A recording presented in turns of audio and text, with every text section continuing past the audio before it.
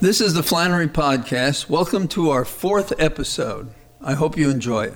Thank you for coming.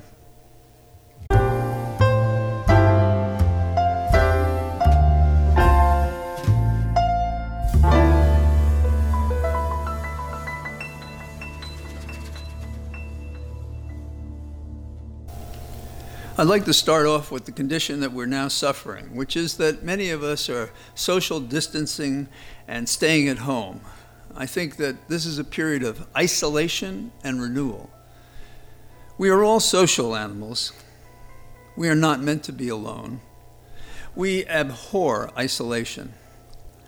But as we look offshore, and now close at home, we stand in a minefield of unseen danger. The coronavirus about us, and we don't know where. We've learned slowly from other nations the hard way that this stealth pathogen will knock you to the ground, hurt you, and can even kill you. So isolation is not so unattractive in those circumstances. After all, no one has a vaccine, no one has a cure. Peril abounds outside. A sneezing stranger at Giant, an unseen droplet on a countertop, a child thought to be safe, the person who can't hear well, who gets too close to your face, for these times when a friend's intimacy can put you both in a hospital bed. Many were indifferent to the virus at first. We were told it was an exaggerated alarm. We wanted to believe that it was like the flu and would go away when it got warmer. It's a little warmer now. But that's not even close. So we've lost trust with public officials, but that's neither here nor there. We are withdrawing from society to isolation, willing hostages to deny the virus access to our touch, or our eyes or nose, or to hurt us, or to catch a ride to hurt someone else. Where are we going? We're all going to different quarters. Familiar, but will we think of our home as a prison or an oasis? In a city, we are likely in an apartment, perhaps a small apartment. I once tutored a kid algebra and geometry at a Manhattan apartment on 5th Avenue, near the plaza, and the elevator came up and opened into the student's apartment, not like any apartment I'd ever known. Former President Richard Nixon had an apartment in that same 5th Avenue building. I met him a couple of times going up to tutor my young student. So much crystal and mahogany and high ceilings. So few are withdrawing from society to a place like that. When at Columbia University undergrad and at the law school, I had a rent control apartment. I lived alone. It was like a room and a half with a fire escape, my terrace, on 107th and Broadway. It cost $94.17 a month. I could hear my neighbor through our something like cardboard walls. There was a playwright down the hall, John Ford Noonan. I think that would be a small place for a long period of isolation. It was really a monk-like study hall, great for that and to sleep. And when not in class or some extracurricular, we'd often go to Central Park. That's where we can escape our isolation today. Central Park and parks across the nation in cities, towns, and the burbs. Henry David Thoreau, toward the end of his life, famously called for townships to have a park, or rather a primitive forest of 500 or 1,000 acres where a stick should never be cut for fuel, a common possession forever for instruction and recreation. Today we should be glad that many followed his lead. The architect of some great parks, Frederick Law Olmsted, made the case that it is a political duty of Republican government to set aside great public grounds for the free enjoyment of the people, forever guaranteeing its citizens the pursuit of happiness, a constitutional right. In a park, you can breathe the air and be safe if you maintain your social distance of 6 feet away from anyone else. Out in the country, we may not have parks, but we have a lot of open country. Thoreau celebrated the fact that in wildness is the preservation of the world. That's more true these days, that the great outdoors, may help us preserve ourselves and, in doing so, the world. If we could only sleep through this crisis like a large, powerful bear in a cave in the woods to hibernate until the danger is past. Instead, we have to reach down into some of that pioneer spirit that recedes into the past more each day. Frederick Jackson Turner explained America by his frontier thesis, that the American nature wasn't carried here from afar, but it came out of the American frontier, and it gained new strength each time it touched a new frontier. The frontier released Americans from European mindsets and dysfunctional customs. Turner wrote, "Behind institutions, behind constitutional forms and modifications lie the vital forces that call these organs into life and shape them to meet changing conditions." That's what we have now, changing conditions. The peculiarity, he went on to say, of American institutions is the fact that they have been compelled to adapt themselves to the changes of an expanding people, to the changes involved in crossing a continent and winning a wilderness, and in developing at each area of this progress out of the primitive economic and political conditions of the frontier into the complexity of city life. This virus challenges that frontier spirit for us and the city and rural life we've known as well, to reform our ways, to resist the crisis, and in a large and dramatic way, to reshape who we are and how we live, because we don't know if this crisis will last for weeks or months, and in this time and space, we have to carve out a way of life. Forming habits that fit the work you can do at home, to exercise, read, write, garden, fix what could not be fixed, and decide with trepidation and great care when or if to go shop or get gas or do anything you used to do but that you must do now. None of this will be easy. It will be hard, but it's necessary. And it's the American heritage to find that ruggedness in ourselves to get us through this devilish disease. Hang on for a minute. Listen to the next bit.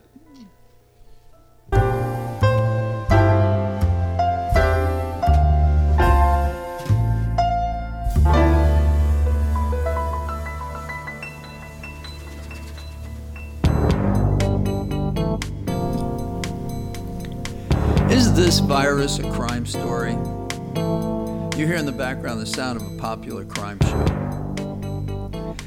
You might ask, what crime has to do with the handling of our national crisis? Well, it should have nothing to do with the handling of our national crisis. But when we have a president who won't give us straight information, who lies all the time, that becomes a crime, because the people who are at risk based on the information he gives us are A, going to suffer, and B, some are going to die and have already. The more Trump talks, the more he unnerves us one and all. He doesn't have a clue how to handle this crisis, and he won't tell the truth about what he does know. And you might ask, what is his changing hidden agenda? Well, perhaps he didn't want the truth out when the impeachment proceeding was underway and pending. Perhaps he didn't want it to affect the State of the Union. Perhaps he was concerned about the election. Perhaps he was concerned about manipulating the stock exchange. None of that allows him to withhold from the people of America information our intelligence services had that our entire nation was at risk. The Post confirmed in a recent report that U.S. intelligence reports go back as early as January the 3rd. Some suspect that it went back before that, warning we were likely facing a worldwide pandemic. By the end of January, these intelligence reports, the daily briefings, and those reports from the Director of National Intelligence were full of dire warnings. And this continued into February. There were many people from Trump on down in the West Wing, and people in the Senate, certainly on the intelligence committees, who received this information and did nothing, nada, to prepare for the onslaught. Amazingly, on January the 22nd, Trump is still saying, we have it, the virus, totally under control. Nonsense. Bupkis. Plainly, that wasn't true. According to the Post, the State Department was tracking the virus report and meeting to discuss their findings in the third week of January. And at the same time, on January 22nd, Trump is tweeting high praise for China, working very hard to contain the coronavirus, adding, it'll work out well. We all know he's lately changed his tune on China, and if he's nothing else, he's an Olympic-level blame shifter. By the end of January, Trump was saying China's on top of it 24/7. Now, the Senate Intelligence Committee, including the chair, Mr. Burr, Senator Burr, and on the House side, I'm sure, were being briefed on the virus. And they knew this virus was going to be an overwhelming epidemic, perhaps comparable to the more serious 1918 influenza when 50 million or more persons died. On February the 7th, Trump is saying that the Chinese president will be successful, especially as the weather starts to warm and the virus becomes weaker and then is gone. On February 26th, a reporter asked Trump a really legitimate question if he was worried about the virus spreading. Trump answered, no, because we're ready for it. We're really prepared. We hope it doesn't spread. We know how ready he was then and now. On February 28th at a rally, Trump took it to a whole new level. He remained a virus denier, at least publicly, despite the information he was getting, and he was giving false hope and red meat to his most virulent supporters. 35,000 people on average die each year from the flu. Did anyone know that? He asked. He continued, 35,000. He repeats himself. That's a lot of people. And so far, we've lost nobody to coronavirus in the United States. But he went further. It's never enough. He went into politics. Now the Democrats are politicizing the coronavirus. This is their new hoax. Hoax. He told the nation the virus was a hoax, when all the evidence before him, certainly by that late date, told him it was not a hoax. It was an emergency of amazing proportions going back to 1918 that threatened the lives of people, threatened the market, threatened the whole nation. On his desk was a daily briefing telling him it was the real thing. Trump lied to the nation. Listen to what he said on that date. This is their new hoax. We have lost nobody to coronavirus in the United States. The press is in hysteria mode. By March 5th, the United States had 129 cases and 11 deaths. Of course, the stats were still light, if you will, because there'd been too little testing to know, to measure exactly who was sick and how wide this virus was affecting America. As I'm making this podcast, the United States now has more than 21,000 cases and 281 deaths. And one of the reasons the numbers are soaring so high is we're finally getting out tests and finding out what the real facts are. It will get worse before it gets better. And as for being ready for it, we run shortages of test kits, masks, scrubs, ventilators, hospital beds, and the list goes on. Listen to someone in the front lines fighting the epidemic. This may be unprecedented, but it was predictable. This production capacity should have been ramped up months ago. My colleagues on the front lines, we need masks today. We are pleading on social media, get me PPE to keep me and my patients safe. The president may say that things are being produced, but they sure as heck are not showing up in my state or in the states of all of my colleagues across the country. We need those masks and gowns now. You would think Trump would step up when people say things like, we don't have what we need. But he's told us loud and clear that he's not a shipping clerk. Listen to this. The federal government's not supposed to be out there buying vast amounts of items and then shipping. You know, we're not a shipping clerk. When a reporter invited Trump to reassure the nation not to be afraid, Trump attacked the reporter instead. Listen to this. What do you say the Americans were scared, though? I guess nearly 200 dead, 14,000 who are sick, millions, as you witness, who are scared right now. What do you say to Americans who are watching you right now who are scared? I say that you're a terrible reporter. That's what I say. I think it's a very nasty question, and I think it's a very bad signal that you're putting out to the American people. The American people are looking for answers, and they're looking for hope. And you're doing sensationalism, and the same with NBC and Comcast. I don't call it Comcast, I call it Concast. Let me just, for whom you work, let me just tell you something. That's really bad reporting. And you ought to get back to reporting instead of sensationalism. Let's see if it works. It might and it might not. I happen to feel good about it, but who knows? I've been right a lot. Shakespeare said, guilt spills itself for fear of being spilled. Trump lies, and he does so badly, and he can't stand to be found out. And that's his personal problem, because the public problem, the job that he has, is to take care of America, to preserve and protect the nation, and that is not what he is doing. He thinks he's preserving and protecting his right to be in the White House, to lie to the American people, to protect his ego. Luckily, we have other leaders and we have experts to help us out so that we can find the truth. If not in the West Wing, we can find it out from others. And we'll talk about that in a moment. As for Trump, we can't expect to get nothing from nothing. Nothing from nothing leaves nothing. You gotta have something if you wanna be with me. Nothing from nothing leaves nothing. You gotta have something if you wanna be with me.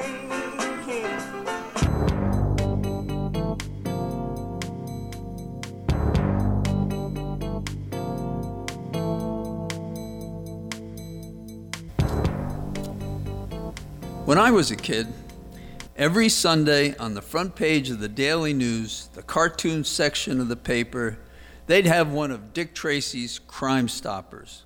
Well, I have a Crime Stopper, and this one has to do with the virus epidemic.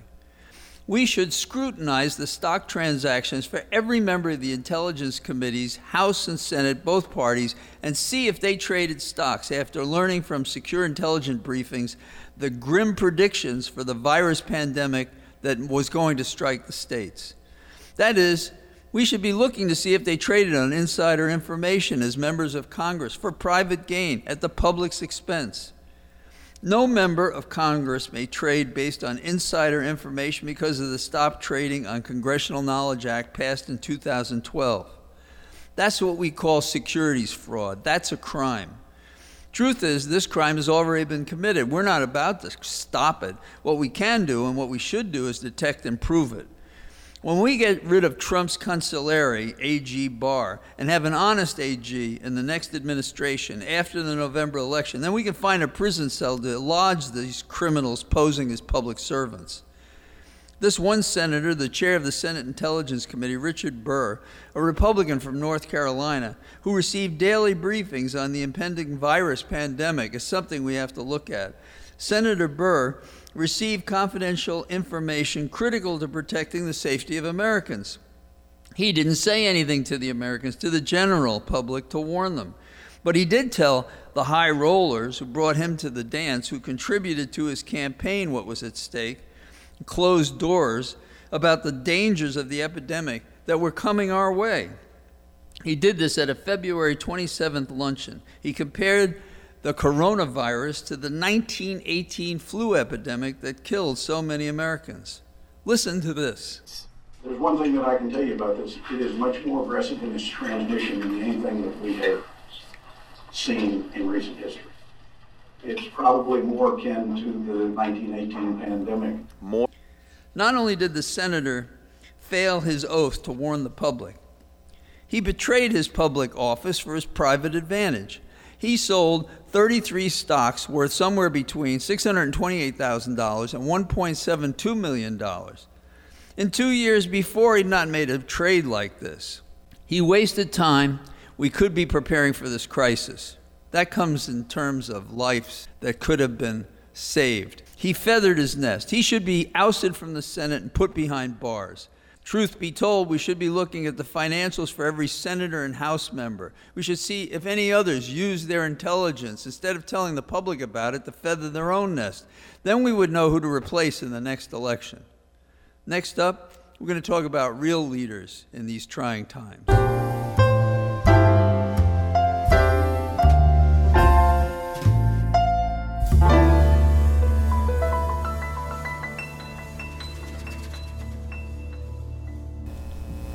Hemingway had a phrase to define courage. He called it grace under pressure. Well, that's certainly not Trump, not ever. But there are several men in recent days who have shown some grace, if you will. And I want to focus on one who I think is the best of the group. Seneca's view of providence was that a god doesn't make a spoiled pet of a good man. He tests him, hardens him, and fits him for good service. And I think that makes sense. I think that's who our leaders are and should be. From when he was a young man, my candidate, now an older man, has been tested exactly for this position, I believe. Seneca asks, why do many adversities come to good men? He answered his own question. The assaults of adversity do not weaken the spirit of a brave man. He said, all his adversities he counts as mere training. For without an adversary, prowess shrivels. He said to win without danger is to win without glory. The danger here is a pandemic. It is real. Whether we find glory in victory or the effort to overcome this disease remains to be seen. Suspense is always an element of bravery, courage, of life, and of history. I find the governor of New York, Andrew Cuomo, to be the man who has conducted himself as a leader for the people when others are cautious, imprecise, late to the game, plotting, misleading, and even self-serving. The governor has been front and center fighting the pandemic in New York and consulting with governors from New Jersey, Connecticut, and Pennsylvania to construct a common strategy across state borders. He pores over statistics into the night. We know this because he's talked about it publicly, to make policy that he announces in the morning that conforms with the tragic reality facing us. He consults with the best who have handled crises. He listens to them, and they know what there is to know about infectious diseases, and he passes it on to the public. He doesn't hold it back. At one of his daily briefings, he said, "This is why you're here. This is why you're in government. If you don't want to be here, you shouldn't have run for public office." It seems so obvious, but many people think it's just the adornment of a public office, not the work that they want to do. That's what challenges the best among us who ever run for office. And the conversational way he speaks, he shows you it's personal too. And I'm talking about his daily briefings. He says his aging mother Matilda, he references her, he talks about her. He names the rules of social distance and how to practice it after her. The rules of Matilda, Matilda's rules. He talks about the children, his children, now grown somewhat, and how he knows that you have to navigate having them at home with you. He's making a connection with the people who are trying to deal with this, who are staying at home to save others and themselves. It's not a fireside chat, but it is authentic, and it calms the fears of the public with reliable information, however stark, and with the plans to address the onslaught of the virus. The governor learned at his father's knee how to govern. He was his dad's campaign manager when Mario Cuomo, his dad, ran for governor of New York. Andrew himself was also an assistant DA. He served as a cabinet officer as Clinton's Secretary of Housing and Urban Development. He was elected a state AG, and he's in his second term as governor. He's been tested. Like all New Yorkers, he can find his elbows to get his way. In the past, that's been held against him. Some think maybe that helps him through this crisis, that he will find a way to get things done to save the people of New York and to give instructions to the rest of the nation how to lead in this crisis. He's immersed himself in the details, the medicine, the geography, the needs to get supplies and how to do it in hospital space. He's talked about construction, getting the Corps of Engineers to help if Trump will get off his, well, you know, and where to buy it. He talks about the penetrations and dimensions of the disease that grows as the tests reveal its overwhelming reach. The most important thing he does is to tell the people what he's doing and why, and with PowerPoints and in a conversational way that's understandable, that's commonsensical. No confrontations, by the way, not with the press or anybody else. You may have heard him talk. Listen to this for a moment. This is not a joke, and I am not kidding. We spoke with the mayor of the city of New York and the speaker of the city council, Corey Johnson. I told both of them that this is a problem. That's what he does every day with his staff, all seated, not bumping into each other, 6 feet away from each other, making a presentation, and engaging afterwards in a free-form Q&A with the press. An example to New York and the nation of how this should be done. A calming effect on the nation because we're getting straight talk. Not the daily campaign events of the show Trump puts on, where he's masking information, giving false hopes. Cuomo tells it like it is. The governor said, "A crisis shows you a person's soul." He may have meant himself, but it applies equally to Trump. We the people have leaders, and they are emerging among the governors. I submit that Governor Cuomo has shown himself to be first among worthy allies. The rest of the equation is as it always has been in every American crisis. It's about we the people. And we listen to those who give us the facts straight so we know what to do. And they confide to us what they think so that we can evaluate if that is the policy that we should embrace to save ourselves and our neighbors and to get on with our nation and return to work full time. And we can believe that the presentation is earnest and well-intended and may just work. That's critical. And it may be the only course that could work. So listen to Andrew if you want to know what's going on, and so will I. Let us now turn to a brief discussion of that, presidential race that's still going on, particularly among the Democrats. And I have a country yarn that I'll finish up with that I hope you'll find amusing.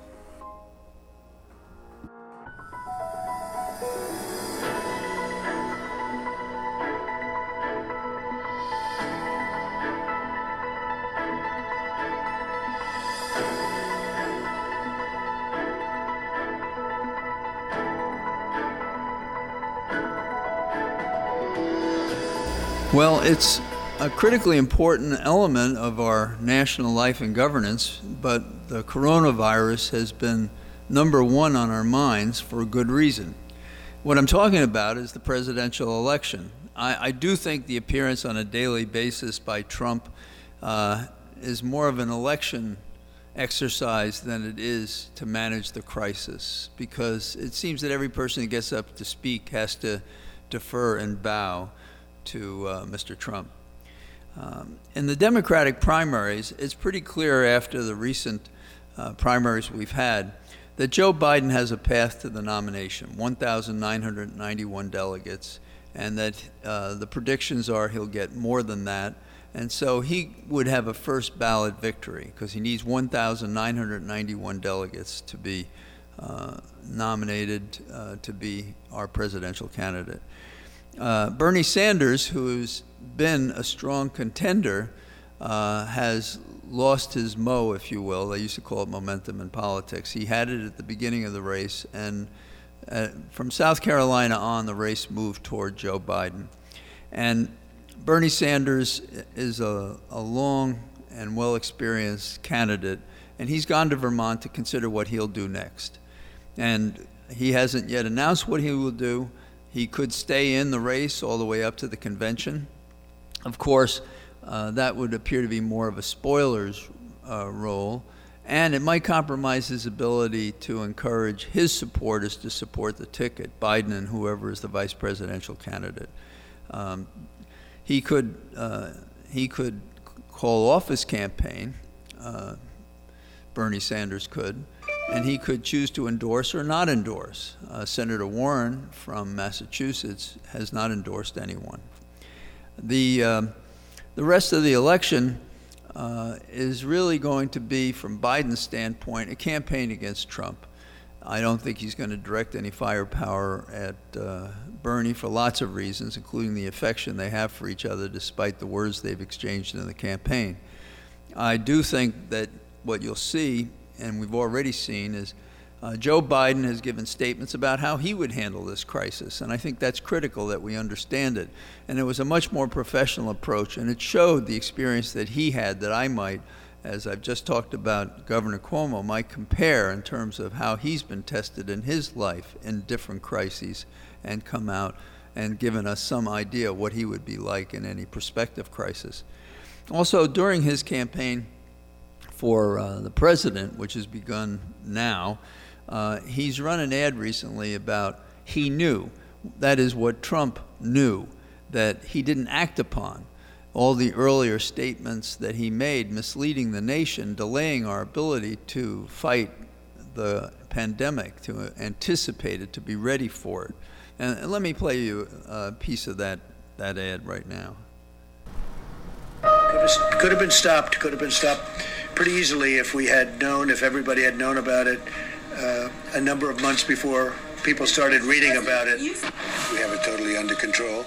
It's one person. It's going to be just fine. We pretty much shut it down coming in from China. I just spoke to President Xi last night, and we're working on the problem, the virus. We're going to be pretty soon at only 5 people, and we could be at just 1 or 2 people over the next short period of time. It's going to disappear. One day, it's like a miracle. It will disappear. And we're prepared, and we're doing a great job with it, and it will go away. Just stay calm. It will go away.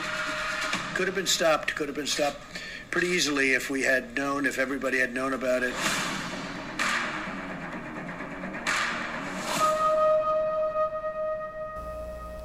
Now, the next question we have is, will we still have the coronavirus in November when we have the election? And the answer to that is we don't know. We hope it's going to be short term, but it could be longer term. And to increase the chance of there being a safe election, there are bills in Congress by Senator Chris Coons, delegate, Democrat from Delaware, and Amy Klobuchar, Democrat from Minnesota, who, as you know, ran for president and is considered to be a possible vice presidential candidate. And what they propose is a package to expand vote by mail, early voting, so that people will not put themselves at risk or be deterred from voting by the fact that they might have to be in groups, and we might still have an abiding concern about the safety of going forward in the election. It's no secret from what I've been saying that Trump has repeatedly failed to be a leader of the people, to be concerned about the public concern instead of the private advantage. We have to change our chief executive. And this current coronavirus proves it as much as any of the other earlier chapters of his misconduct in office. So enough about that. I have one final yarn, and I hope you'll enjoy it.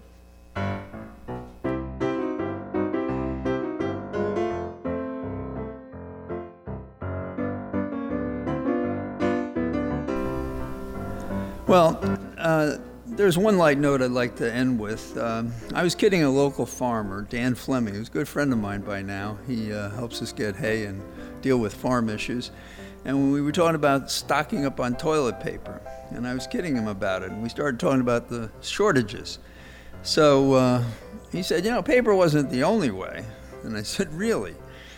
Some may know that the father of American toilet tissue was J.C. Gaiety, who sold his medicated paper for the water closet from the time of the Civil War until the 1920s. So some might think there was no need to use anything else after J.C. made his mark. Dan laughed. You know what we did as kids on the farm? Not really. He said in a way that some country folk wind up to tell you something that you think is going to be quite unbelievable. Dan said, when I was a kid, we used corn cobs. He said we especially liked red corn cobs. Dan insisted it was the God's honest truth, and Dan does not lie. So sure enough, based on research online and with people, it became clear that while J.C. had his paper product and it was prevalent, it was not the only way, especially out in the rural countryside. There were some who preferred to use handfuls of straw or Sears Roebuck catalogs. But Dan was spot on. One of the most popular items for use for cleanup were dried corn cobs. They were plentiful. So you people out there, forget about Costco or Giant or Weis or whatever store that you go to. Experts say they could be drawn in one direction or turned on an axis. They were also softer on tender areas than you might think. Right. That's enough for this week. I hope you'll join me next week. And when you get a chance to subscribe, please do, because it keeps this podcast alive. Thank you for your time. Bye-bye.